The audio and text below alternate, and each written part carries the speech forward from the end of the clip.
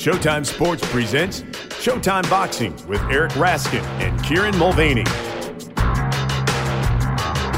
This is Showtime Boxing with Raskin and Mulvaney with my co-host Eric Raskin. I am Kieran Mulvaney, and really, could this have been, Eric, a more boxing-y boxing week? We've had some fights announced. We've had some fights fall apart. We've had tests have been failed. We've had one big fight reach an unsatisfactory conclusion. And in the midst of all the crazy news in the world of boxing this week, I do want to assure everybody that this podcast is clean. We are tested regularly. Yes. We are tested for wit. We are tested for knowledge. We are tested for basic fundamental ability to podcast. And those tests do come up negative each and every time. And I do want to take this opportunity. I don't want to, get all misty-eyed, Eric, but I do think it's appropriate to give a big shout out to the Podcasters Anti-Doping Agency, or PANDA, for helping make our lack of talent a matter of public record. Eric, is there anyone, while we're in this kind of mood, is there anyone you want to give a shout out to? Yeah, funny you should ask. As it so happens, I want to give a shout out to Omaha, Nebraska. Actually, I want to give a shout out to Brian McIntyre, Terrence Crawford's trainer. Of all the things that went down this weekend or in the past week or so in boxing, that was maybe the highlight. That man is a hero. He single-handedly justified the otherwise pointless practice of asking a distracted trainer a few generic questions in the corner during the fight. I mean, after decades of awkward interviews that have added nothing to countless broadcasts, McIntyre made up for all of it in about 20 seconds of cursing and giving a quick shout out to Omaha. Trainer of the year. That competition is over. He has my vote for Trainer of the Year. Yeah, if Amir Khan had any, or Amir Khan's fans had any kind of thought that their guy had a shot and that Crawford and his team were in any way worried about the way the fight was progressing, they only had to see that little interview to realize, yeah, these guys are not worried. No, not in the least. All right, we have quite the jam-packed podcast for you. As mentioned, we've got fights to review, fights to preview, and we have a fighter to interview. I'm a poet, and I don't know it. Huh? Later on. Or maybe you do know it. You just noted it. And now everybody else does. Yes. Later on in the show, we will look back at the Crawford-Khan fight that we were just talking about, and other action. We will break down the highlights and indeed lowlights of this past news week. And shortly, we will interview one of the men headlining on Showtime this Saturday, lightweight contender Robert Easter Jr. But first, let's talk a little bit about Easter behind his back. And let's explore the ins and outs of his fight against Rances Barthelemy. Yeah, this card emanates from the Chelsea inside of the Cosmopolitan of Las Vegas, home to maybe the best breakfast buffet in Vegas at the Wicked Spoon. Check it out if you're willing to spend $40 for breakfast. Anyway, the broadcast starts at 10 p.m. Eastern and Pacific on Saturday. And fun fact, Rances Kid Blast Barthelemy of Cuba was actually on the very first boxing card at the Cosmopolitan back in 2011. Both fighters here have one defeat. Barthelemy is 27-1 with 14 KOs, his only loss coming in 2018 against Kirill Relik. And Robert Easter Jr. is 21-1, also with 14 KOs, his lone loss also coming last year at the hands of Mikey Garcia. This fight is for a vacant lightweight belt, but it is needlessly vacant. This is the result of shameless alphabet money-making shenanigans. A sanctioning body whose belt Vasily Lomachenko possesses is popping out another title in the same division. So ignore that. Think of this as a fight between two proven title contenders. And back to that Easter loss to Garcia that I mentioned, this is Easter's first fight since.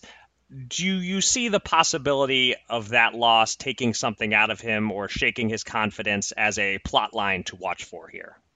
Well, that, of course, is the question, Eric. Which is why I asked it. Very good. You'll be looking for an answer for me. Well, you never know, do you, how a young fighter, especially a highly touted young fighter, is going to respond to that first loss, especially when the loss was kind of a shellacking, as was the case for Easter against Garcia. You think maybe of like a David Lemieux, who is undefeated and touted. He lost to Marco Antonio Rubio, and then he lost again next time out before getting his feet back under him. I guess the difference is between that kind of a scenario and what Easter's going through here is that Easter wasn't upended by someone who he's supposed to have beaten. This wasn't a case of a young prospect going against a battle-hardened veteran and being exposed. It was always going to be a difficult contest. It's the biggest fight of his career. against the guy who, at the time, and perhaps even still, was on a fair few pound-for-pound lists, and a guy who himself was undefeated at that point. So I guess the sensible thing for him to do is to take it as a learning experience, more along the lines of a Canelo against Floyd Mayweather than a Lemieux against Rubio, right? Like a talented guy who maybe wasn't quite ready for that step up against a possible future Hall of Famer. I mean, look, if he looks at the fights before that and the people he beat, guys like Argenis Mendez, Richard Comey, who's like in line to fight Lomachenko, Javier Fortuna, he's been beating very good opposition. So hopefully he'll just take that Garcia fight as a lesson to be learned and be all the better for it. Meanwhile, as you mentioned, Barthélemy has one defeat as well. And perhaps the biggest question mark around him, it might be his weight rather than that loss. He held titles at 130, at 135, moved up to 140 in 2017, and he struggled there. Before he lost to Relic, he won a highly controversial decision over him. That resulted in a rematch being ordered, and Relic won the rematch handily. And now Barthélemy's decided to go back to lightweight. So the question for you is that the right move, or are there reasons to be a bit concerned about a fighter who's moving up and then back down? Well, there's always reason to be a little concerned when a fighter does that, moves back down in weight, because we've seen it backfire. Most famously with Roy Jones when he went up to heavyweight and then back down, but also Oscar De La Hoya trying to get back down to 147 to fight Manny Pacquiao, Chris Bird dropping down late in his career, etc. Right. This is a much less extreme case with Barthélemy. He went up 5 pounds, didn't bulk up noticeably, didn't have his best results at 140, as you said, so now he's coming back down 5 pounds. Probably back to his best weight, his ideal weight to be at, I would think. So I think the chances are low that it's going to prove problematic for him. I think this is the right move. I think Easter is a perfect opponent to test himself against. No sense wasting time at age 32 with easy fights that you're going to win. Take a test where you might win, you might lose, and to win positions you for a bigger opportunity. And I also like the fact that Barthélemy is now working with Joel Casamayor as his new head trainer. Casamayor, of course, one of the best Cuban fighters of the era, maybe the best Cuban pro of the last couple of decades. He seems a good stylistic fit for Barthélemy in the corner, so I'm very curious to see that partnership tested against a top opponent in Easter. And speaking of stylistic fits, there's a lot of intrigue here about how these guys will match up stylistically in the ring. They're both tall for the division. Easter is 5'11", Barthélemy is 5'10", so they'll both be facing an opponent taller than what they're used to facing. Also, Barthélemy likes to switch stances. Not sure if that'll be an issue for Easter, though, who fought lefties in 2 of his last 3 fights. What style of fight should we expect, Kieran? Is this going to be 2 tall guys both trying to keep it on the outside? And do you expect to see Barthélemy switching from orthodox to southpaw and trying to prevent Easter from getting comfortable? So, to take the last bit first, he might. I mean, from what I've seen of Barthélemy, when he does that, when he switches back and forth, he did it a lot against Antonio DeMarco, for example. It looks to me like it's often when he's laying traps for guys, generally shorter guys, as you mentioned, they're both pretty tall. They're not too used to fighting guys their own height. He's laying traps for opponents, short opponents who are coming forward, and he looks to switch and land counters from an unorthodox stance that they're not expecting. So he'll do that, I'm sure, if that's the kind of fight that Easter fights. But the question is that the kind of fight that Easter fights? But this is a bit more interesting to me the more that I've looked into it than I initially suspected, because one of the things that intrigues me is you've got 2 guys who are tall for their weight, and they do both like to fight from the outside, but neither of them are really fancy, awkward, defensive tall guys. We'll see if that changes with Casamayor in Barthélemy's corner. Right. That might be interesting, but Barthélemy, as you mentioned, he's Cuban. He's a little bit closer to, say, a latter-day Erislandy Lara than the Lara of a few years ago, for example. Yes, he'll work on the outside. He'll move around looking to find a good angle or lure you onto a punch. But he isn't the kind of guy who's always moving backwards and trying to get you to come toward him. Despite his height, it looks to me like he's often trying to come forward. And what makes this interesting to me is so is Easter. Both men are actually fairly often straightforward, straight line, come forward boxers, classic boxer punchers, if you like.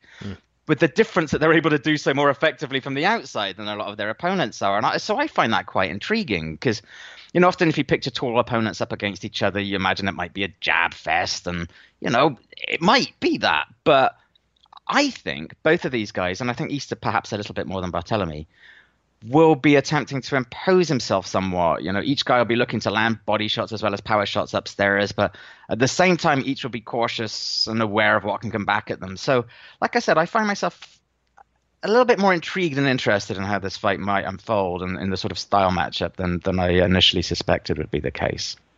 So, as we talked about, look, both men have one defeat. Neither man wants to lose again so soon after their first loss, obviously. Interesting situation for both. Which guy do you think has more to gain with a win, and which one will be more devastated by a loss? Well, I know that I just said that it's good that Barthelemy is testing himself and taking a risk against Easter, but I think he clearly is the one who can least afford a defeat. Don't get me wrong, a loss is bad for Easter too, because it would be his second in a row, but Barthelemy is 32 years old. People think he lost both relic fights. So if he loses this one too, and he kind of slips from contender to gatekeeper, I think. And he's not a guy who sells a lot of tickets with his fighting style, so he needs to be winning to stay relevant. So he's the guy with the steeper losing downside. As for winning upside, it follows then that Easter is the guy who has more to gain. He's in his prime at 28. He tends to make entertaining fights.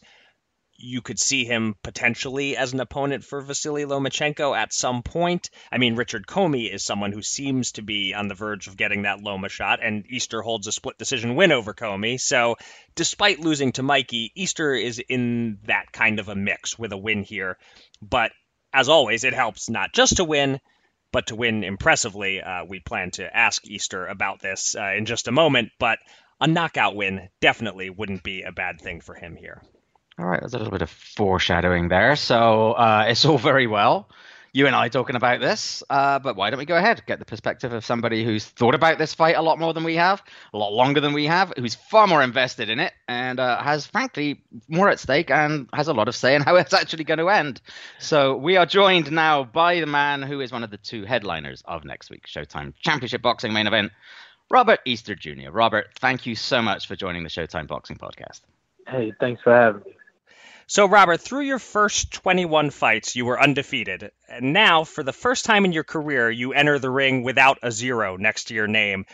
After you lost to Mikey Garcia in July, how hard was it to get over that? Was there like a down period at all where you struggled with motivation after suffering your first defeat? No struggling with motivation, but, it was, of course, it was the first loss, so I was down about that, but this is my career, this is boxing, things happen, so I had to get right back to the drawing board and get right back to it and work on certain things that I felt that I messed up in that fight, and just went back to the drawing board, perfected my craft and worked on it, and now you have it, fighting for another title. I'm curious if there were some things in particular that you learned from that fight. I assume you've gone back and looked at it, and I'm wondering, are there things that you take away from how you've trained? Are you doing anything differently now? I mean, you had such a great career, up till that, where nothing had really gone wrong for you. Is there any real difference in the way you're approaching this fight because of what happened with Mikey Garcia? Not necessarily. But, not once have I looked at that fight. Oh, okay. I haven't looked at that fight. I know everything that went wrong, that I did wrong in the fight, so no need to look back at it. Mm-hmm. But, yeah, I went back, strength and conditioning, getting stronger, better win, keep them on my running. Of course, the gym work as well. I felt there was a lot of areas that I were slacking in the gym that I wasn't doing, that I had to, stay on top of it now and stay focused. So you're on an interesting streak right now. You started your career with 14 knockouts in your first 17 wins. Now you're on a streak of 5 straight distance fights. It's been a little while since you got to enjoy the feeling of knocking somebody out. Oh yeah. Are you hungry for a knockout against Barthelemy? And is he a dangerous fighter to go in there hoping or trying to knock out? Oh my God. Yeah. The thought of knocking opponent out is always good, but you don't go in a fight looking to knock somebody out. You know, if it happens, it happens. Mm-hmm. You know, my goal is to go in there and put on a great dominant performance. And you know, if the knockout comes, it comes. And of course, every fighter you step in the ring with is dangerous. You know, Barthelemy, he's a very crafty, tricky fighter. You know, a Cuban fighter. But it's a veteran game. But you know, I'm more concerned about myself. I'm going through things my way. Mm-hmm. But that is something then that's been on your mind, you know, over these recent fights, and that like, boy, it's been a little while. I kind of want to feel a knockout. Oh yeah, like I said, man, we went back to the drawing board. You know, my goal was to get stronger, faster, and use my head more. You know, use my thinking skills more. So Barthelemy, he went 1-1 against Kirill Relikh, and a lot of people thought he should have lost both those fights. Did you watch those fights? I mean, what did you take from them? Is there something in particular about what he did that you want to replicate? I looked at those fights. I probably looked at those fights once or twice. You know, Relikh is a very tough opponent as well.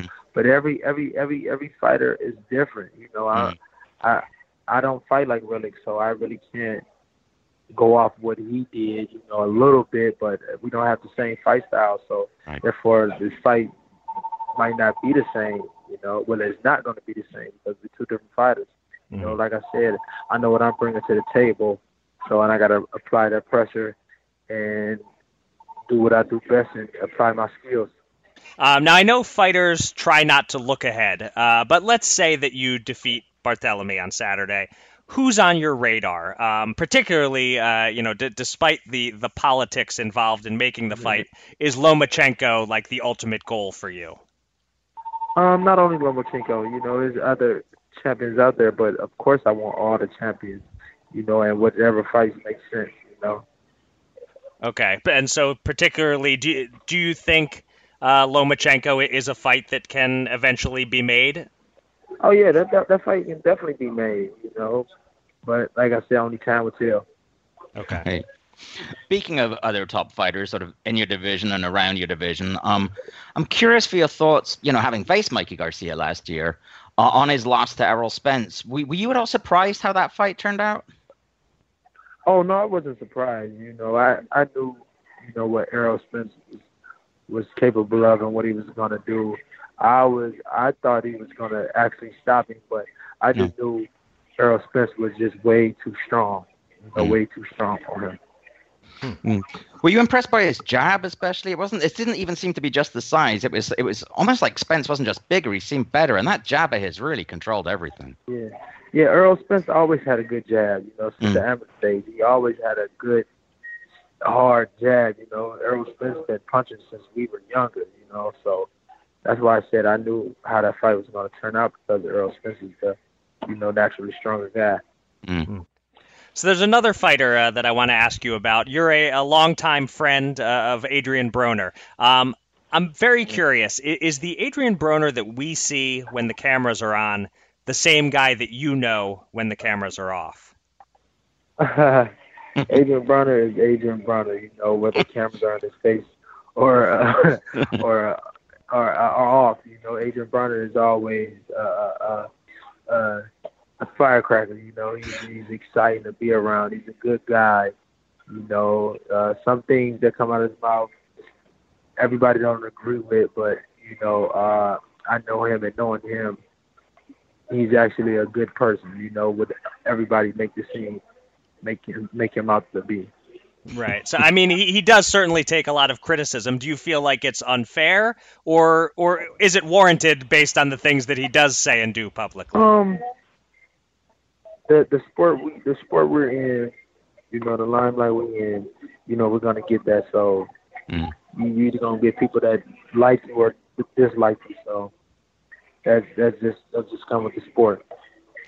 All right, let's end with a final question and get back to your fight this Saturday. And in as much as you want to give anything away, I'm wondering what you feel is likely to be the single most important factor for you going in there. You said, as you mentioned, he's a really tricky fighter, Cuban guy. What is the thing that you absolutely have to do in the ring to make sure you get your hand raised? Box smart, be smart. Like I said, he's a very tricky and crafty guy. So I just have to be smart, go out there, be myself, and make less mistakes, and just dominate the fight. And like I said before, control the tempo. Control the tempo of this fight.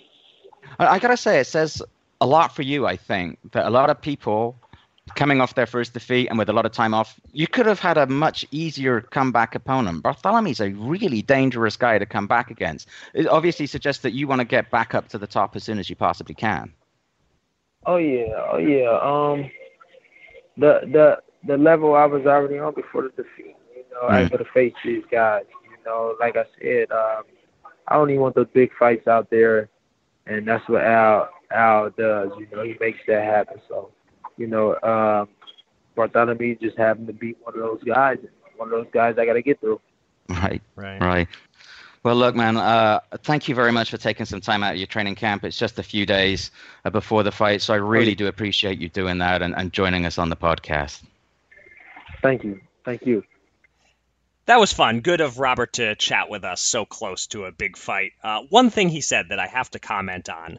I occasionally listen to Adam Carolla's podcast, and he has this bit about how when you ask someone a question about somebody else and they have unflattering thoughts about that person, they always describe them just by saying their name. Like, hey, what's Mariah Carey really like? Oh, Mariah. Well, Mariah is Mariah. That's an easily crackable code for Mariah is an insane bitch. So I just found it hilarious that Robert answered the Broner question with Adrian Broner is Adrian Broner. I think we all know exactly what that means. Yes, indeed. And that's one of his buddies. Yes. So. All right. Hey, well, we didn't ask Robert Easter Jr., but I think we both know who he's picking to win on Saturday. I hope we both know who's picking to win on Saturday. But let's make our predictions, and then we'll talk about the undercard a little bit. Remember, folks, you can vie for cash and prizes by making your own picks at DraftKings.com/Showtime. In our competition, I gained a wee bit of ground in the Shields Hammer fight, but Eric still leads 31-26. And Eric, you are up first with your Easter Barthelemy prediction. So Easter wants the knockout, but he says he's not going to push for it, and I think that's wise. Barthelemy is absolutely the kind of opponent where you have to let it come if it's going to come. I favor Easter here. I think he's clearly the bigger puncher. He's the younger, fresher fighter, and he can box just fine. I don't see Barthelemy making him look silly in there. But he's going to have to be patient. Especially if Barthelemy is switching stances. Yes, Easter can handle fighting southpaws. He's done it a bit recently, but he's going to have to work for his openings. This has all the makings to me of a fight that goes the distance and is close. Although sometimes weird stuff happens. You talked about how this might not be the sort of fight that it looks like at first glance, where these guys may actually be a little more aggressive than we sort of picture them being in our minds. There could be the potential for this to be one of those unexpected wars where both guys are tasting the canvas, letting it all hang out. But my guess is it's more boxing match than slugfest, that it goes the distance, and that Easter outworks Barthelemy and lands the more telling blows and wins a close, unanimous decision. Any difference of opinion here? No. The first note that I had down here is that it is going the distance, and you just alluded it just now. We were talking with Robert, and he mentioned that he's in a bit of a non-KO streak, but over the last several years, he looks positively Tyson-esque compared to Barthelemy. Barthélemy had 11 stoppages in his first 14 wins, and in his subsequent 13 wins, he's had just 3 stoppages over a period that extends back more than 7 years. That said, he can still produce good power at the right moments. His first fight with Argenis Mendes was ruled a no contest because he landed punches after the bell to end the second round, but he had him in all kinds of trouble and had knocked him down earlier in that round. And Easter does have that same kind of ability to land a swift overhand right or hook that can catch an opponent completely by surprise and hurt him. And it's interesting. This could be, to me, one of those fights that it seems to be trucking along. It's in a groove. We're all set in for a distance fight. And then suddenly somebody lands a fast punch or combination that turns things around or even ends it right out of the blue. It's entirely possible that something like that happens. But no, my wager is still on a distance fight, particularly, given the nature of the two men's styles, the fact that both are pretty resilient, even though each guy has been down twice in his career. This is that kind of fight, and this is sort of similar to what you were saying. It's going to be won at the margins, right? Like a lot of rounds are going to be close. And there are going to be a lot of rounds that are going to leave judges trying to figure out things like who's controlling the ring a little better, who's trying to make the fight a little bit more.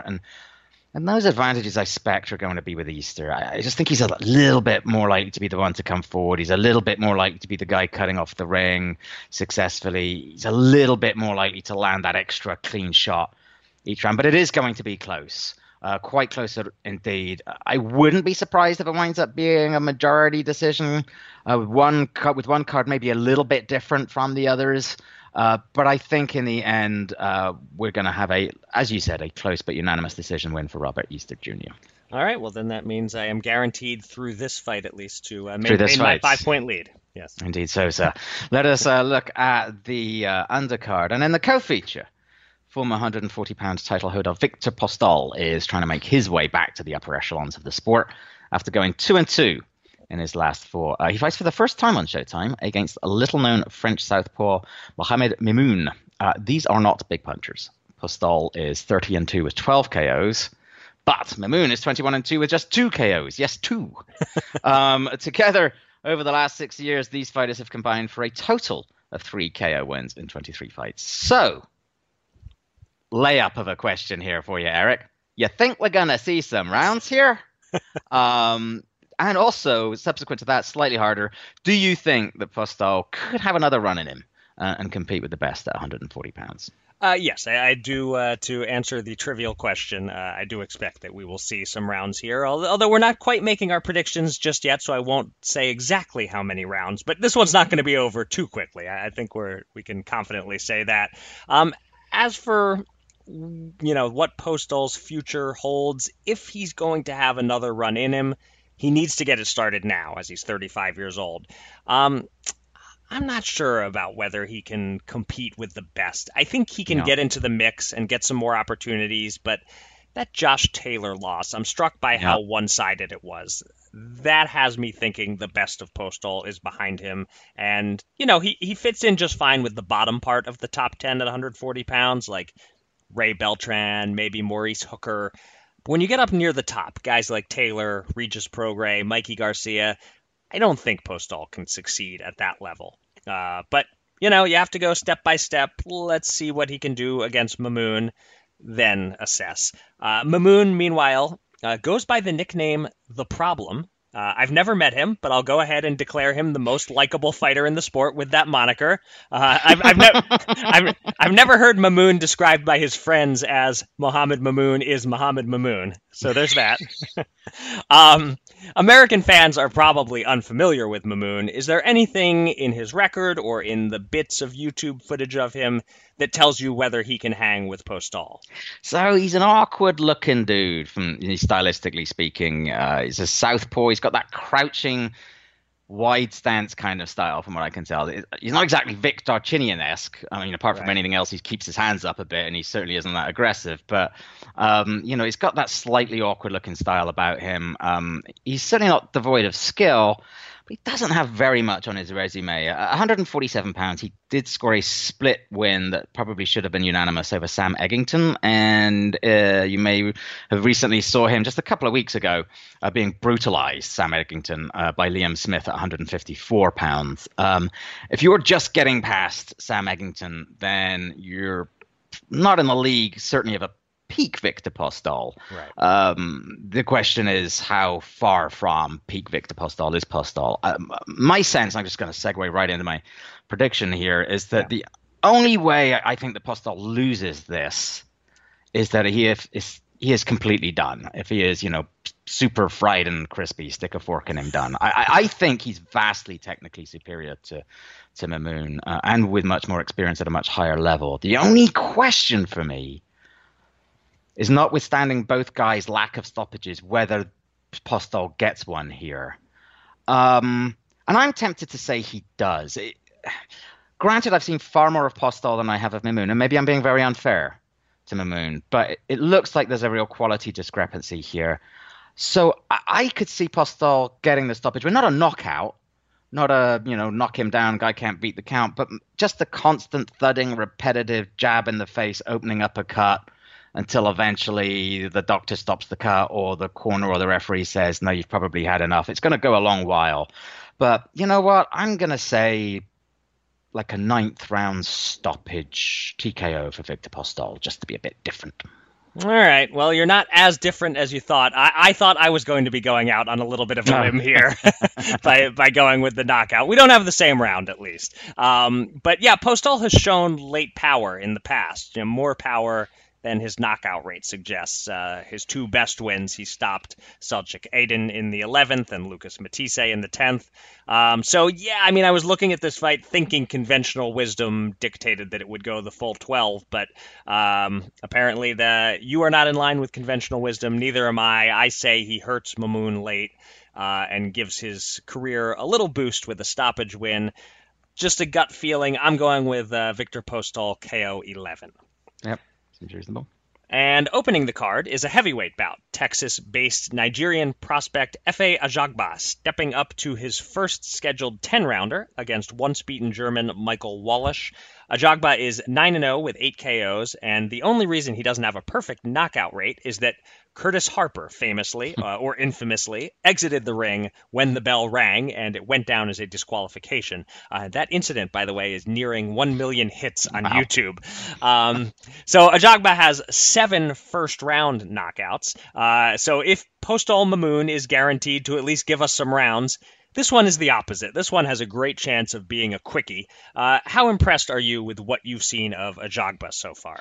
So I haven't seen much of him, and not because I haven't seen many of his fights. When we first talked about this, I hadn't seen any outside of the non-fight that you just mentioned. Right. Now I feel like I've probably seen most of them, but the time combined for all of those is far less than I think Postol Mamoon will take. But based on what I've seen, how little time he's been in the ring, gosh, I gotta say, I really like the look of him a lot. And obviously, look, he's bowling over a certain caliber of opponent at this stage in his career. Fair enough. Everybody has to start there unless you're Vasily Lomachenko.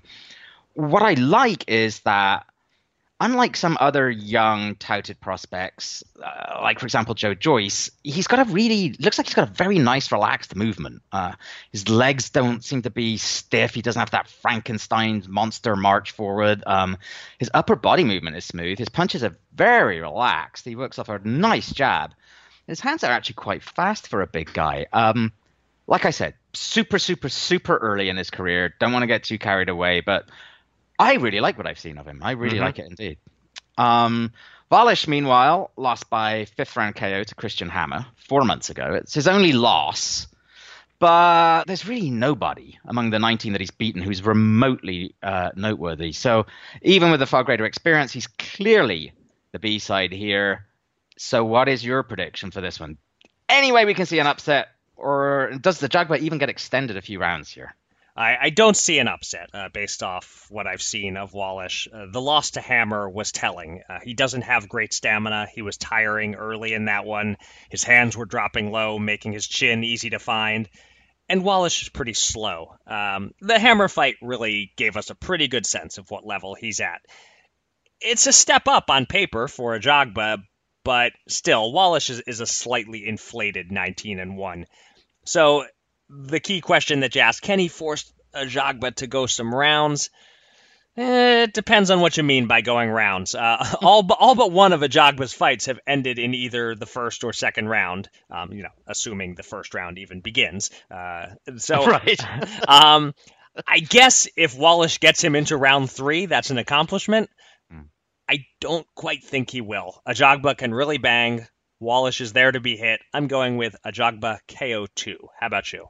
Yeah, I'm the very same. He's going to spend that first round very soon. He might be the kind of guy who goes in there thinking, I can show this guy what's what, and then he's going to get hit a couple of times, and he is then going to spend the rest of the first round trying desperately to stay away. But I don't think he has the fleetness, like you said, or the stamina or the strength to do so. He doesn't seem to very much like fighting inside or to be very good at it.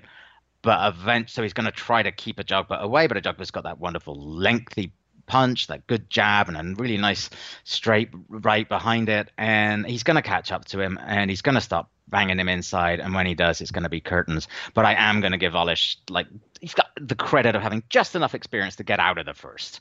It might be a really wobbly Amir Khan versus Terence Crawford first, right? But I think he'll just get into the second. I also do not pick him to go into the third. So yes, second round stoppage there. Okay. So wow, even by our standards, that was terrible. And so at least we have one marginal disagreement. Right. If the Postol fight ends in either the 9th or the 11th, there will be some point swing. Otherwise, we're both putting up the same number of points this coming week. Well, in addition to that Showtime triple header from Las Vegas, there are a few other noteworthy fights happening this weekend, including a big one on Friday. I'm glad this doesn't conflict with the Showtime card on Saturday, because this is a great fight. At the Forum in Inglewood, California, the super flyweight rematch between Srisaket Sorongvisai and Juan Francisco Estrada. They met 14 months ago in a fight we covered for HBO. Srisaket won a majority decision. It was a Fight of the Year candidate. Each man has scored 2 wins since.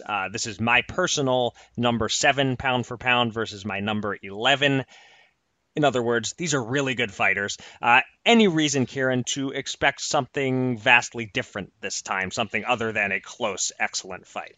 No, not at all. Look, Juan Francisco Estrada, it's interesting. He's consistently in fights that are not only very good, but very close. Yeah. He's good enough to hang with and be essentially the equal to everyone at the top level of that division and thereabouts, but not so good that he can put daylight between himself and any of them, it seems. You know, like you said, his battle with Srisaket was terrific. Several years back, he was the first to really push Chocolatito Gonzalez to the limit. He squeaked past Carlos Cuadras. Interestingly, we haven't seen Srisaket in against anyone tough since his last fight with Estrada. You know, he sort of went away. He needed to sort of sort some things out, and is now sort of coming back into the big time for the first time since then. So yeah, basically every reason to expect another tough, close contest. I would be quite surprised if one guy clearly separates himself here. It's a pretty solid undercard as well, including Daniel Roman versus TJ Doheny at 122 pounds, and our buddy Jesse Vargas against Humberto Soto at 154. Anything leap out at you there in particular? Well, we said when Humberto Soto beat Brandon Rios in February that, hey, Soto isn't just good for a washed guy. He can still make a little noise on the non-washed circuit. So I really like this fight with Vargas. You have to make Vargas the favorite. He's a decade younger and doesn't have time to make the donuts hair. But I... to call back to my joke from a couple months ago. But I think this fight is going to be sneaky good, and Soto is going to do some of those crafty veteran things that he does and make Vargas work for it. And Roman Doheny is a good fight, too. Roman has won 18 straight. Doheny is the less tested guy, but he's unbeaten. Solid fight here, though Roman looks like the clear favorite. One other card worth discussing this weekend. On Saturday, a couple of semifinal bouts in the current World Boxing Super Series tournaments. From the Cajun Dome in Lafayette, Louisiana, local rising star Regis Prograis meets Kirill Relik, who we discussed earlier as a 2-time Rances Barthélemy opponent. That's at 140 pounds. The winner to meet the winner of Josh Taylor versus Ivan Baranchyk, we think. This tournament has been plagued by money problems and threats from various fighters of pulling out. But in theory, that's where this one's headed. And on the same card, the bantamweight tournament continues with Nonito. You want to say it? No, it's all yours. It's all yours. Well, you can either Americanize it, Nonito Donaire, or Nonito Donaire versus Zolani Tete. The winner gets the winner of Naoya Inoue versus Emmanuel Rodriguez. Which of these two semifinal bouts on Saturday are you looking forward to more, Kieran? Boy, I think they're both really interesting. Zolani Tete's really been gaining a reputation as one of the best guys at 115 and 118 over the last few years. He's 28-3, I think, but he's on a 12-fight win streak dating back 7 years or so. He's clearly in a good groove. He'll be the favorite against Donaire, but Nonito, look, ever since he got squashed by Nicholas Walters, and I think we all thought it was all over for him, he's really acquitted himself well, even when he stepped up against younger top contenders. Yeah, obviously he was extremely fortunate to get past Ryan Burnett to earn this spot. Burnett suffered a back injury during their contest, but even in losses, he fought well against Carl Frampton and Jesse Magdaleno. So Tete, like I said, will be the favorite here, but not overwhelmingly so. Although I will add this, I like Nonito, and I kind of hope he doesn't win if it means he would face Naoya Inoue. Yeah, that's not a reward. That is not a reward. In the other semifinal, the 140-pounder, look, as we talked about, Kiro Rilek is a fun action fighter. He likes to get in close, really put you under pressure. But Prograis feels like he might be just a bit special, a little bit of a cut above. There's been a good buzz about him for a while. If the final winds up being, as I imagine most suspect, him and Taylor, that'll be some contest. So this is a good card, and I'm looking forward to it. Yep. All right, well, this podcast has all been looking ahead so far, but there were a few fights this past weekend worth analyzing. So let's look backward for a few minutes, and we'll start with the biggest fight of the weekend, Terence Crawford versus Amir Khan at Madison Square Garden. Crawford hurt and dropped Khan with a right hand in round 1. It was all going pretty much according to script for the next few rounds. And then in the 6th, Bud landed a low left hand. It was on the thigh, maybe edge of the cup, and Khan said he couldn't continue. And that was that. TKO win in the 6th for Crawford. Kieran, what are your feelings on the way the fight ended and the criticism that Khan is taking? Heavy sigh, really. I mean, it made me a bit sad, to be honest. Yeah. Khan insists he didn't quit. And this is, by the standard dictionary definition of the word, that's exactly what he did. But in boxing, there are all kinds of layers and permutations to that word. Look, he was getting beaten up badly. I don't doubt that the low blow hurt him, just from his immediate reaction. It did hurt. But at the same time, he knew he was on the road to getting knocked out badly and soon. And obviously, Virgil Hunter knew it was basically over, and that's why he made the point of giving Amir the out, rather than sending him out there to end up twitching on the canvas, which he would have ended up doing very soon by the looks of things. There was no chance of Amir turning that fight around, none at all. Virgil did what a good trainer does. He gave him the chance to avoid being more badly hurt and then helped him try to save face afterward. The thing that makes me especially sad about it is frustrating for Crawford because it wasn't very clean. It's frustrating for the crowd. It's frustrating for the people who bought the pay-per-view. But the other thing that makes me sad is that Amir's a good guy, and he's been a courageous and exciting fighter for many years. Right before it happened, I was scribbling on my notepad, boy, the guts of Khan for hanging in there. And that's always been the thing you've been able to say about Amir Khan. He hasn't always helped himself with some of the numbnuts things he said over the years, Amir, bless his heart. But he's gotten an unfair degree of criticism for a guy who's really given his all.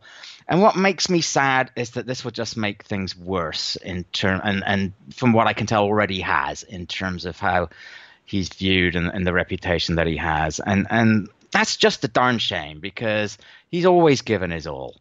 And he's always made for exciting fights. And the other thing that makes me sad about this is that criticism will sting his pride. And it will make him want to keep going. He'll say, I don't want to go out like this. And that's when fighters start to get into a problem because they keep saying, I don't want to get out like this. And it rarely gets better for them at that point. In a strange way, it might have been better for him had he hung in there and gotten cleanly knocked out. That might have been an easier way for him to just say, to walk away. This is unclear and fussy and messy and nobody's satisfied and he's going to try and fight on, but his time at the very top is clearly done. Yeah, all of that is true, and I agree with you completely that there have been times in his career where he took unfair criticism. I think the criticism just isolated to the way this fight ended, though, would be warranted. I mean, the rules are clear. Accidental foul, you get 5 minutes to recover. If you can't, it's a TKO. I feel criticism is warranted because Khan had 5 minutes and chose not to take it. Why not take 5 minutes and see if you can go after that? That's what tells you that Khan, and by extension Virgil, we're looking for a way out. So I don't know. He can say he's not a quitter, and he certainly has shown heart many times, but that sure looked like a quit to me. And I can't know what he's feeling physically, but if you're determined to win the fight at all costs, you tell the ref, give me my 5 minutes, and then we'll see. Sure, and don't misunderstand me. I'm not saying that, he that's not what he did. Right. He obviously did in this instance. I just think it's unfair. It's unfortunate that will further sully a reputation that doesn't necessarily deserve to have been sullied. Yeah. And look, Khan knew how the fight was going and how the rest of it was going to go. Yeah. Speaking of how the fight was going, what stood out to you in the 5 rounds leading up to that? Did you score any rounds for Khan? Did you think in the first round when he was hurt that there was maybe a chance he wasn't even going to get out of that opening round? Yeah, I did actually. I thought, wow, this is going to be some statement. Just get it. Actually, it was, how we talked last week about how this might have been a no-win for Terence. I actually did briefly think, oh, here we go. Like he's just going to spark him out of there. And everyone's just going to say, well, Amir was done. And he's not going to get the credit for it. I did not score any rounds for Amir. I think what stood out to me was what we expected to stand out. First of all, Crawford, holy cow, he's just outstanding again. He is just a stone-cold killer. He sized up his opponent. He took his time, except for when he got a bit carried away in the second round when he thought he was going to get him out of there. He didn't just look for openings. He made openings. And then once he made openings, he took advantage of those opportunities when they arose. He switched from stance to stance, as he does, not opportunistically, but deliberately. After taking his time in the orthodox position to size him up, he then switched in such a way to make maximum advantage of it. He did it deliberately and, frankly, with malice aforethought. It just showed levels, and what a fantastic talent Terence Crawford is, not just physically but intellectually in that ring. And I think it also showed the other thing that I took away from it. Again, what we already knew. Amir's a very good boxer, but for much of his career, he's been better than a B level, but not quite an A level. I was a little bit amused beforehand by some of the British media's sense of belief and hope, as if they'd never seen Terence Crawford fight before. Khan was nowhere near Terence Crawford's class.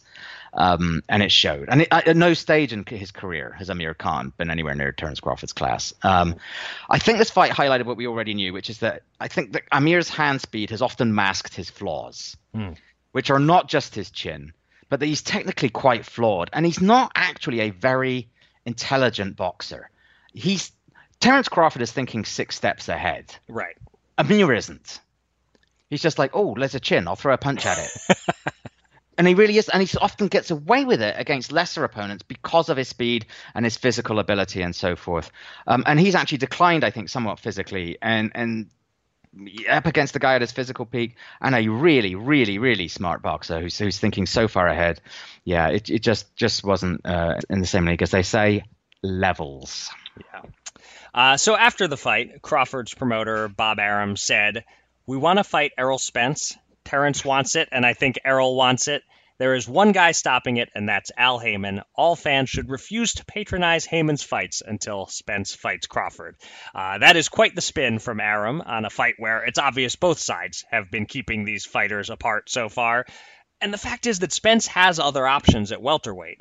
Even though Crawford is clearly the best option from a fan's perspective, Crawford doesn't have many options, so to me it looks like Arum is negotiating from a weaker position here, and it strikes me that he's hurting negotiations, not helping them by saying things like this. While this is the number one fight in the sport that I want to see, I would personally be surprised if Spence Crawford happened in the next 12 months. Are you any more optimistic than I am, Kieran? No, I'm not. And Arum is going to P.T. Barnum his way to the very end, isn't he? I can't believe that anyone would legitimately buy that spin, but it might all be for an audience of one to convince Crawford that Arum isn't at fault for his not getting a big fight, but right. Terence isn't an idiot. He knows. And yeah, the key element here is, as you said, the weakness of Bob's bargaining position. Unless this pay-per-view turns out to have done an extraordinarily large amount, right? Which might change the dynamic entirely. Because otherwise, Spence, as you said, he does have plenty of options. He can keep making good fights, after he's beaten Thurman or Garcia or whoever else we have at that level. Is once he's gotten through all those guys, then he's going to want to look to make a fight with Crawford. But that's not going to be for a little while. Until then, there's not any rush for him. The interesting thing is, I think Crawford beats Spence. I really do. I'm so high on Terence Crawford. I think Spence could be an A-level fighter, but I think Crawford's A+. He's potentially a generational talent. Look, I've been banging that Terence Crawford drum for years. As you know, I was saying he'd beat Manny Pacquiao 4 years ago. Yep. But it would be a travesty if he doesn't get the opportunity to demonstrate it at his peak. And that's the downside to what's happening in boxing right now. Look, we've got lots and lots of boxing on TV and on streams, and that's fantastic. But the silos that fighters are in, at the moment, people are excited, and it's great because we're seeing quite a few good fights. But once we start not being able to see the fights, and it's the same with the heavyweights, and it's the same at the top of the welterweight division, people are going to start to get frustrated. We're going to have to find a way to burst out of these silos. Yeah, and unfortunately, with a guy like Crawford, we're left having to compare him to a guy in another weight class who he has no realistic chance of ever fighting, and that's Vasily Lomachenko. Instead of talking about real fights for him, a lot of the conversation surrounds the pound-for-pound competition, especially with Crawford and Lomachenko having just both won on back-to-back weekends. It's really an unavoidable question of who's the pound-for-pound king. So let's, you and I, take a moment here to address that topic. Based on Crawford-Khan and Lomachenko-Carolla, do you see any reason for anyone's opinion to have changed from what it was 2 weeks ago? No. I mean, look, Crawford is an A-plus talent, like I said. I think given the opportunity to demonstrate it against the right opponents, and get back to that point, I really hope he has that opportunity. He will wind up not only a future Hall of Famer, but a potential, top 50 or better all-time great kind of guy. I really think he's that good. He may actually be the best earthling in boxing right now. It's just that I don't know what planet Lomachenko is from, but they do things differently there, and it's not earth boxing. It's something on a whole other level, and I do, if somebody wanted to find ways to look at it differently, you could say that the Brit that Crawford beat up was better than the Brit that Lomachenko beat up, but it wasn't a good week for Brits, was it? No. But no, I think Crawford is fantastic. I think Lomachenko is on another level. And you know what I was thinking last night, actually? Because it's funny. We all go through cycles, don't we? When, who are the next people to come along? Or, oh, my God, look at all these top guys who are retiring. Who are going to be the people at the top? And boxing always refreshes itself. And, boy, I tell you, you look at the top of the pound-for-pound list right now, Crawford and Lomachenko way ahead of the rest. And then you've got some really good talent right behind them. We've got some real talent in the sport right now, and it's great that we're able to have that discussion and have that debate, because these are really, really good fighters. Yeah, and I like that idea that Lomachenko is just it's not fair to compare him because he's not human. I think they should put on his next fight poster, maybe that's the slogan, "Not Earth Boxing," as the way to advertise his next fight. Right.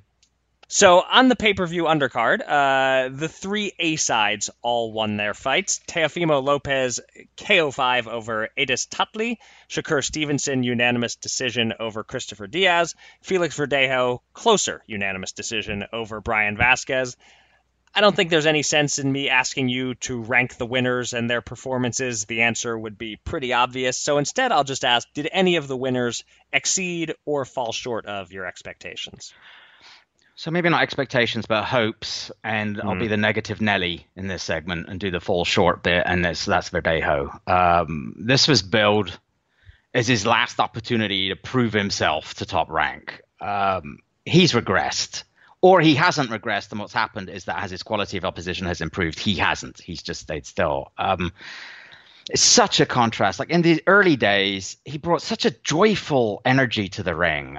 He was so fast. There was just a buzz. It wasn't just his skills and ability. It's the way he came to the ring. It was just everything about him, that entire charisma, as well as his talent. And this just felt like a slog. And credit to Brian Vasquez for helping to make it that way, of course. But Verdejo, to me, fought like a man with the world on his shoulders, which on one level was great because at least that meant that he wanted to do well, that he was really putting a lot of effort into this, and that his dedication, which has been so questionable in the past, was there. You could tell it meant a lot to him, but it was all very methodical and predictable and ordinary. Tim Bradley at ringside, and I think Dre as well, was saying that the guy needs new coaching. And maybe that's what it is. Or maybe he's just as good as he's going to be. He may have a fine career, but he just doesn't look like the guy who's going to have the great career that some of us, including me, gosh, I was high on this kid, once thought he would do, unfortunately. And that's a shame. Yeah.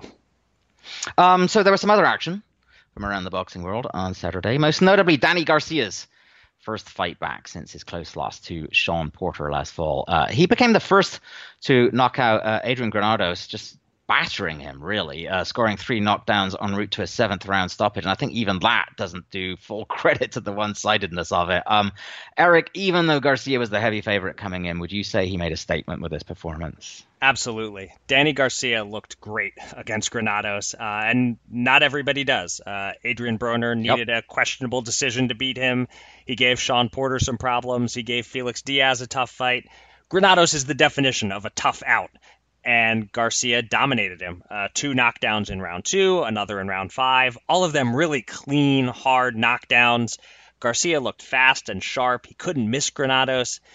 Danny definitely made a statement here. This was his, hey, don't forget about me fight. Right. He lost to Keith Thurman 7-5. He lost to Sean Porter 7-5. He's right with those two guys. They're all one tier, really, at welterweight. Danny Garcia reminded us that his name has to be mentioned right alongside Thurman's and Porter's when you're talking about the top guys at 147. That whole not quite Spence and Crawford tier, he's right there with those other guys. Yeah, absolutely. And in London on Saturday, there were a pair of fairly notable heavyweight bouts. Derek Chisora won a fairly dull 10-round decision over Sanad Gashi, but David the White Rhino Allen gave fans something to get excited over with a 3rd-round KO of Lucas Brown from a really good body shot. Do we need Eric to start paying closer attention to Allen, or as a fringe contender, or is Brown, who we've seen before get sparked, is he just completely done? Yes and yes. I mean, yeah, as you were hinting at there, we saw Lucas Brown get splattered by Dillian Whyte a year ago. He's 40 years old, and I got to be honest, he's almost 4 years younger than I am. I think he looks at least 4 years older than I do. If you told me he was 48, I'd believe you. So, yeah, I don't think much of Brown at all at this stage. But the White Rhino is kind of fun. He's a popular guy in the UK. He has an interesting gimmick, stuffing his underwear at weigh-ins. Whatever it takes to get a little attention. So he's not really a contender, but he's a fun fighter to have in the heavyweight mix. I can see him maybe getting a payday against Tyson Fury if Arum wants to drag out the Tyson Fury tune-up tour for a while. He's the kind of guy who might make some money with a fight like that. Right. So that's everything that took place inside the ring this past weekend, but there was a lot of outside the ring news that we have to cover, and the biggest news, literally and figuratively, Jarrell Big Baby Miller got popped on not 1, not 2, but 3 drug tests. The New York Commission saying... At time of recording, we should probably say. Right. We could be adding to that number at any moment. But the New York Commission is saying it won't license him. So Anthony Joshua suddenly needs an opponent for his U.S. debut.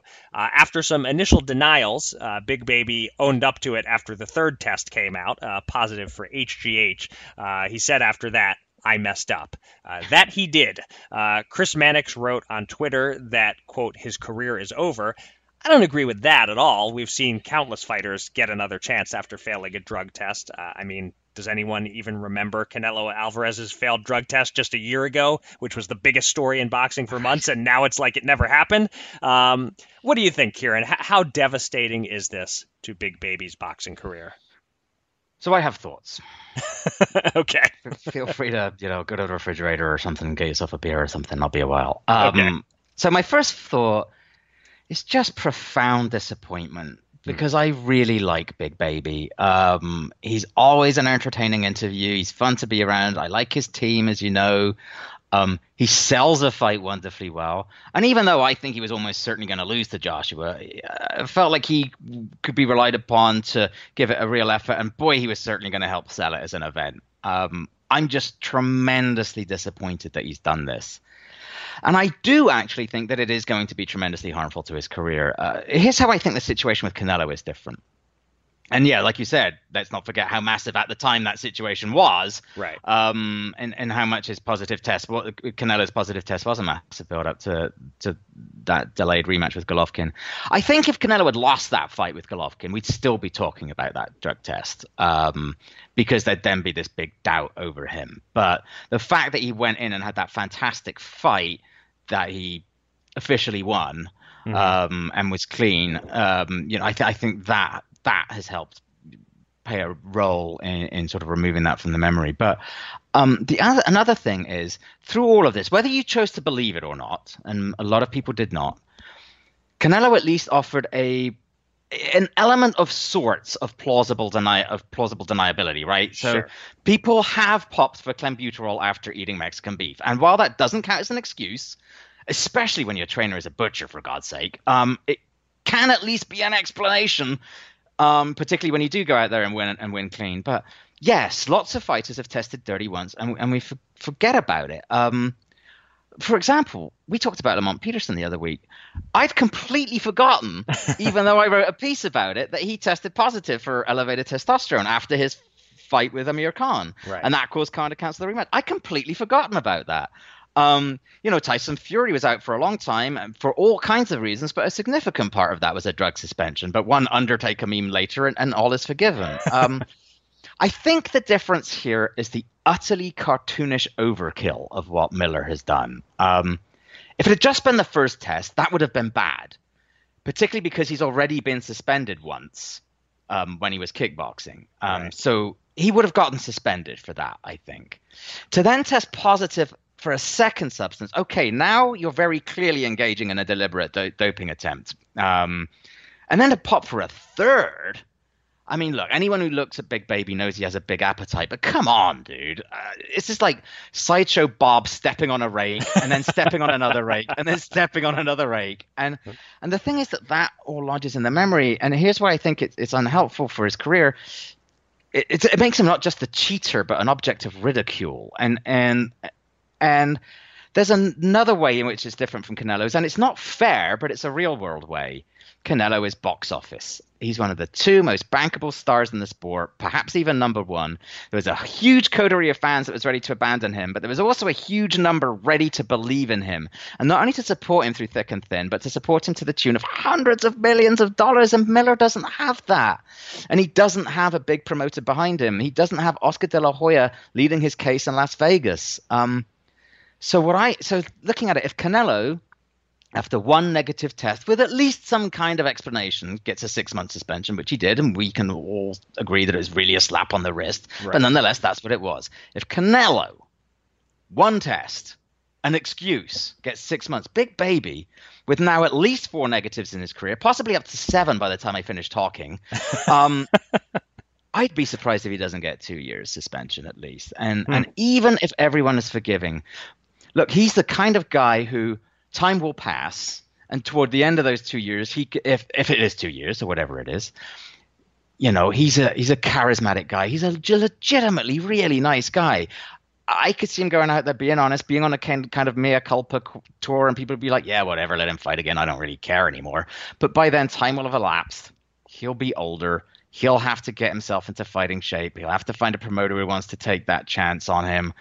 And so even if his career as such isn't over, as Chris said. I think his career of getting $7 million and probably fighting for the world title is probably going to be over. Okay, I can agree with that last point, that he may never get, probably will never get an opportunity quite this big and lucrative. But all that said, I think we said similar things about Alexander Povetkin at one point, maybe about Luis Ortiz.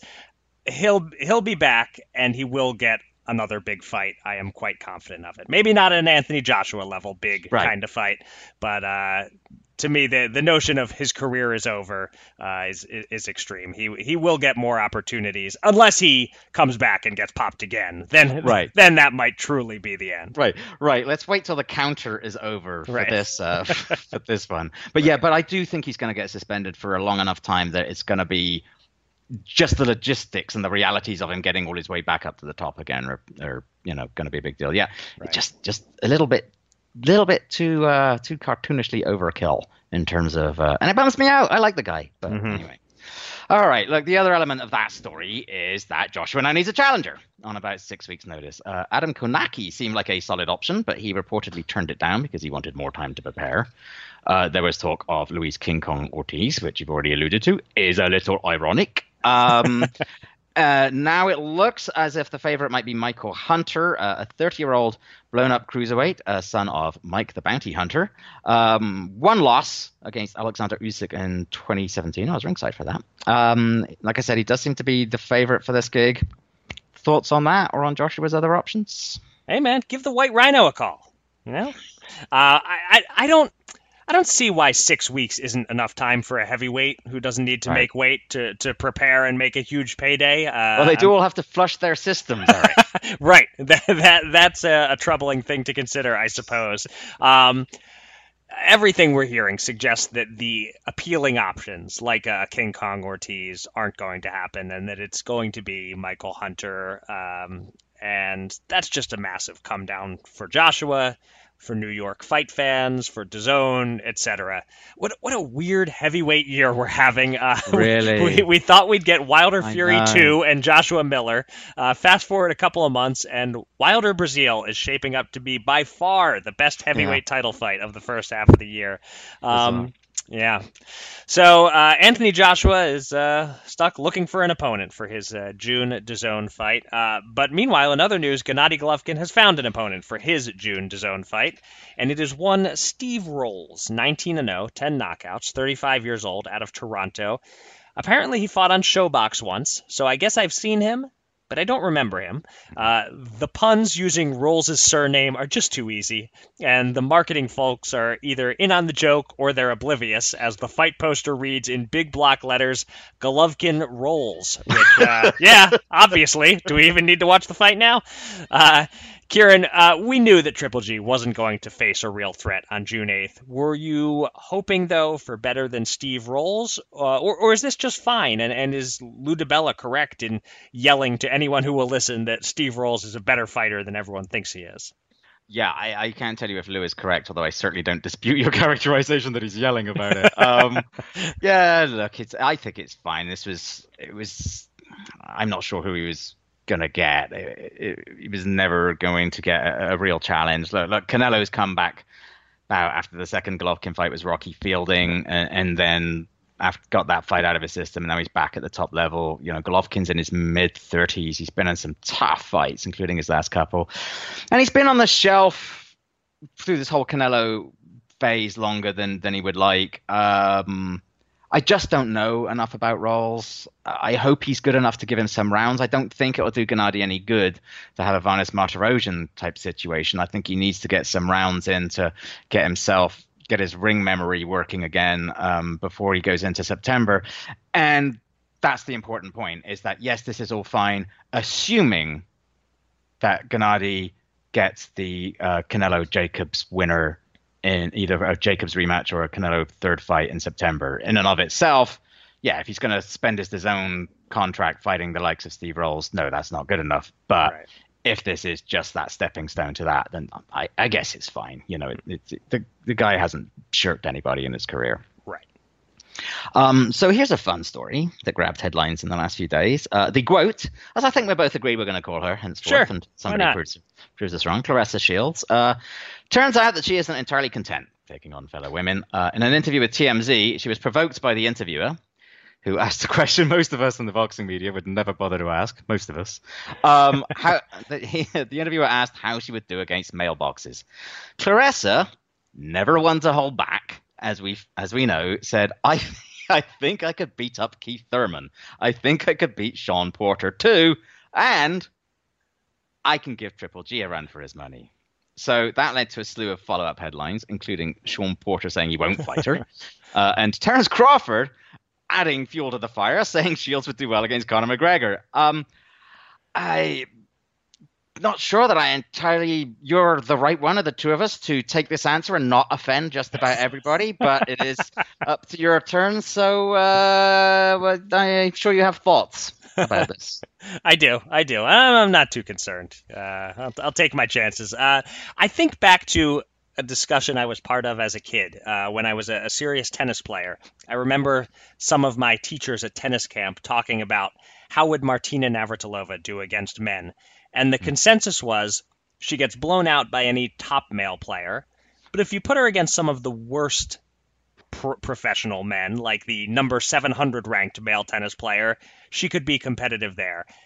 That's about how I'd handicap Shields' chances against a man. Call me sexist if you must, but she wouldn't last long against a Thurman or a Porter, and I don't want to even think about Golovkin. But, if you're putting her in against a sub-500 male pro at her weight, sure, she has the skill and craft and ability to be competitive. I know she could kick my ass and your ass. That much I'm certain of. You beat me to it. I was just about to say, yeah, not even breaking a sweat. Yeah, there are definitely men she can beat up. Plenty of them. Hopefully that's the end of this conversation, because men and women punching each other professionally is really not something we need to see. So we have 3 more news items, and this is quite a long podcast this week. So let's go lightning round with these. Quick item and quick response. First, Gary Russell Jr. has been added to the Deontay Wilder Dominic Breazeale card on May 18th. He ends a year of inactivity against veteran Kiko Martinez. Thoughts on the fight and on the annual Gary Russell sighting? I mean, Kiko Martinez, he's been around a while. It's fine. But the difference between Gennady fighting Steve Rolls and Gary Russell Jr. fighting Kiko Martinez is that if past is our guide, as you said, we then won't see Gary Russell again for another year. If he then takes this opportunity to fight twice this year and then goes and fights like a Leo Santa Cruz or someone like that, fine. But don't vanish again for 12 months. If this is going to be your annual, if you're just going to pop up like, Pawtuxet Phil or whatever his name is, Punxsutawney. Punxsutawney. As a Pennsylvanian, it is my duty to fill in the blank. I do have a groundhog on my property, but I call him Portnoy. Okay.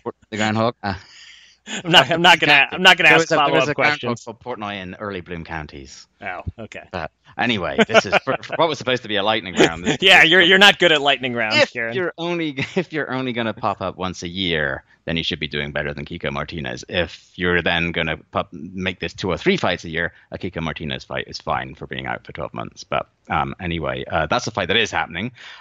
We are just 2 weeks away from the Canelo Jacobs card, and David Lemieux is supposed to face John Ryder in the co-feature, but Lemieux hurt his right hand in training, so the fight is off. What's your level of bumditude over that?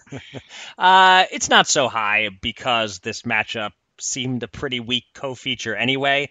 The whole undercard is very underwhelming with or without Lemieux, but the main event is outstanding. It'd be nice if more casual fans who sign up to watch Canelo Jacobs get entertained by a great undercard too, but I can understand that this is an expensive card for DAZN. I get them not wanting to spend a lot on the undercard. Whether it has Lemieux in a mismatch or not really doesn't make a huge difference to me. Last item here, a fight has been announced for June 7th at Turning Stone Casino during International Boxing Hall of Fame induction weekend. Zab Judah, now 41 years old, is back again, meeting Cletus Seldon, who had a very brief moment on HBO in 2017. How much would I have to pay you to watch this one, Kieran? You want to make me an offer? A hypothetical one? Sure. Probably not enough.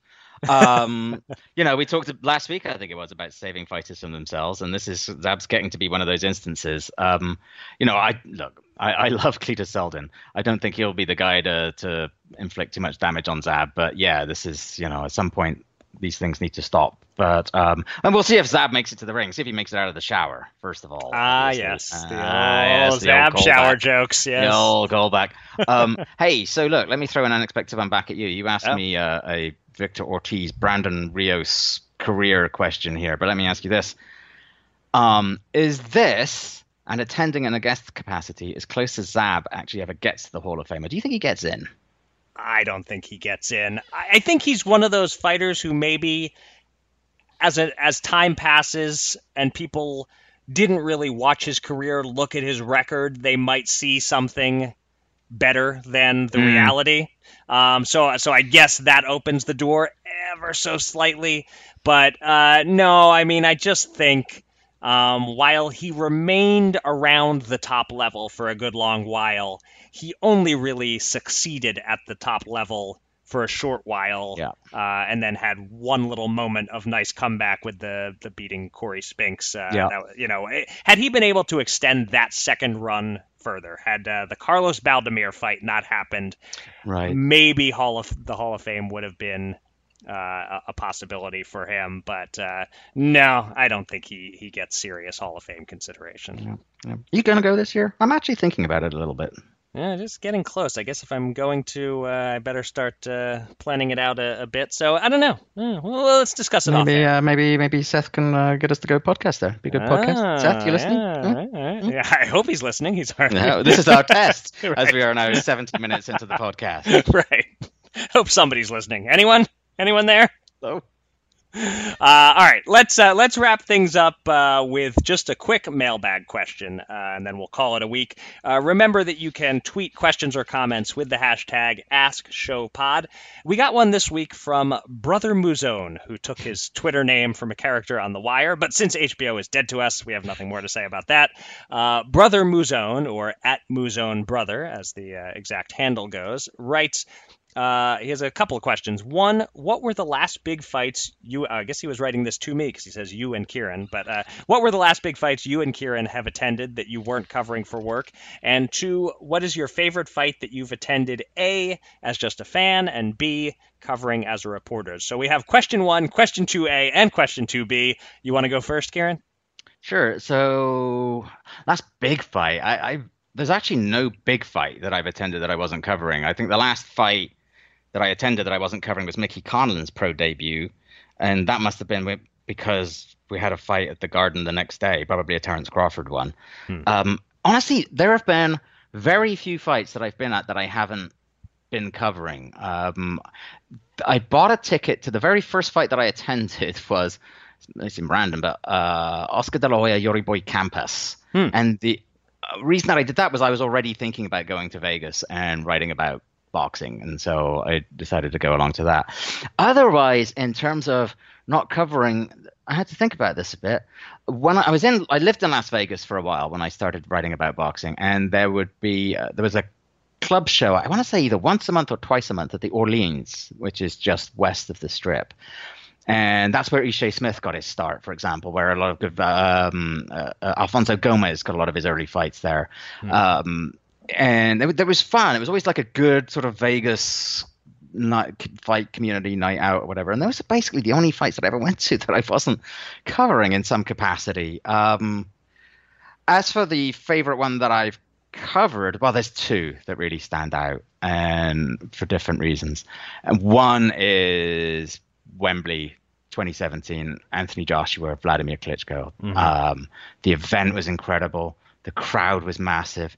The significance of the fight was huge. It was all over the media before and afterwards. There was an immense buzz. I got to be at Wembley Stadium, and it was a fantastic fight as well. But always for me, number one will be a fight that there were very few people at, but over the years, I think the crowd has swelled from about 4,000 to about 250,000.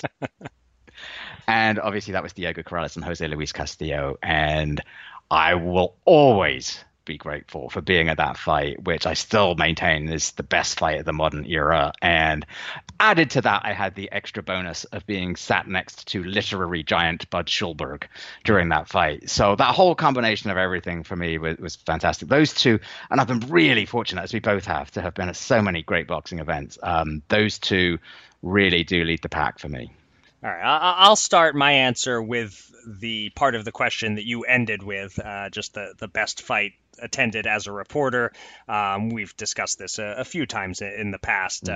So I knew that what your two answers were going to be, and specifically that you would single out Corrales Castillo there. For me, it's Ward Gatti 1 because I wasn't at Corrales Castillo, but I was at all the Gatti Ward fights. So that's an easy one for me. As for fights I've attended as a fan, I think, unless I'm forgetting something, I think I've only done it once, and I realize how spoiled I am. But, me too. I was thinking that myself. But it's just when you have the luxury of sitting just a few rows from the ring for free, almost whenever you want, buying a ticket for a mediocre seat just isn't that appealing. The only time I can remember buying a ticket was in March 2000. There was an ESPN Friday Night Fights card at the Blue Horizon in Philadelphia, and I decided to buy 3 tickets so I could go with my parents. The card featured an upset loss for Elvir Kid Kosovo Mariki on a night when Teddy Atlas was doing double duty. Yeah, if you remember the first time that Teddy Atlas did the double duty as a commentator and a trainer on the same night, that was it at the Blue Horizon, and then Mariki lost. And the main event featured a big second-round knockout win by the soon-to-become very notorious James Butler. And that's it. That's the last and only time that I can think of that I bought a ticket to a fight. Because that's a good one, though. Yeah, it's an interesting one, but, I'm very spoiled and very lucky when it comes to attending fights in person, and I don't pay for it unless I have to. Yep, exactly. So there you go. Having concluded this marathon session by making the whole world realize that we are utterly spoiled brats when it comes to boxing, we'll wrap this up. That'll do it for this week's ultra-length Showtime Boxing with Raskin and Mulvaney. We will be back next week to review the Easter versus Bartholomew card and to look ahead, of course, to the huge middleweight title showdown, Canelo Alvarez against Daniel Jacobs. Until then, thanks very much. And congratulations for listening all the way through.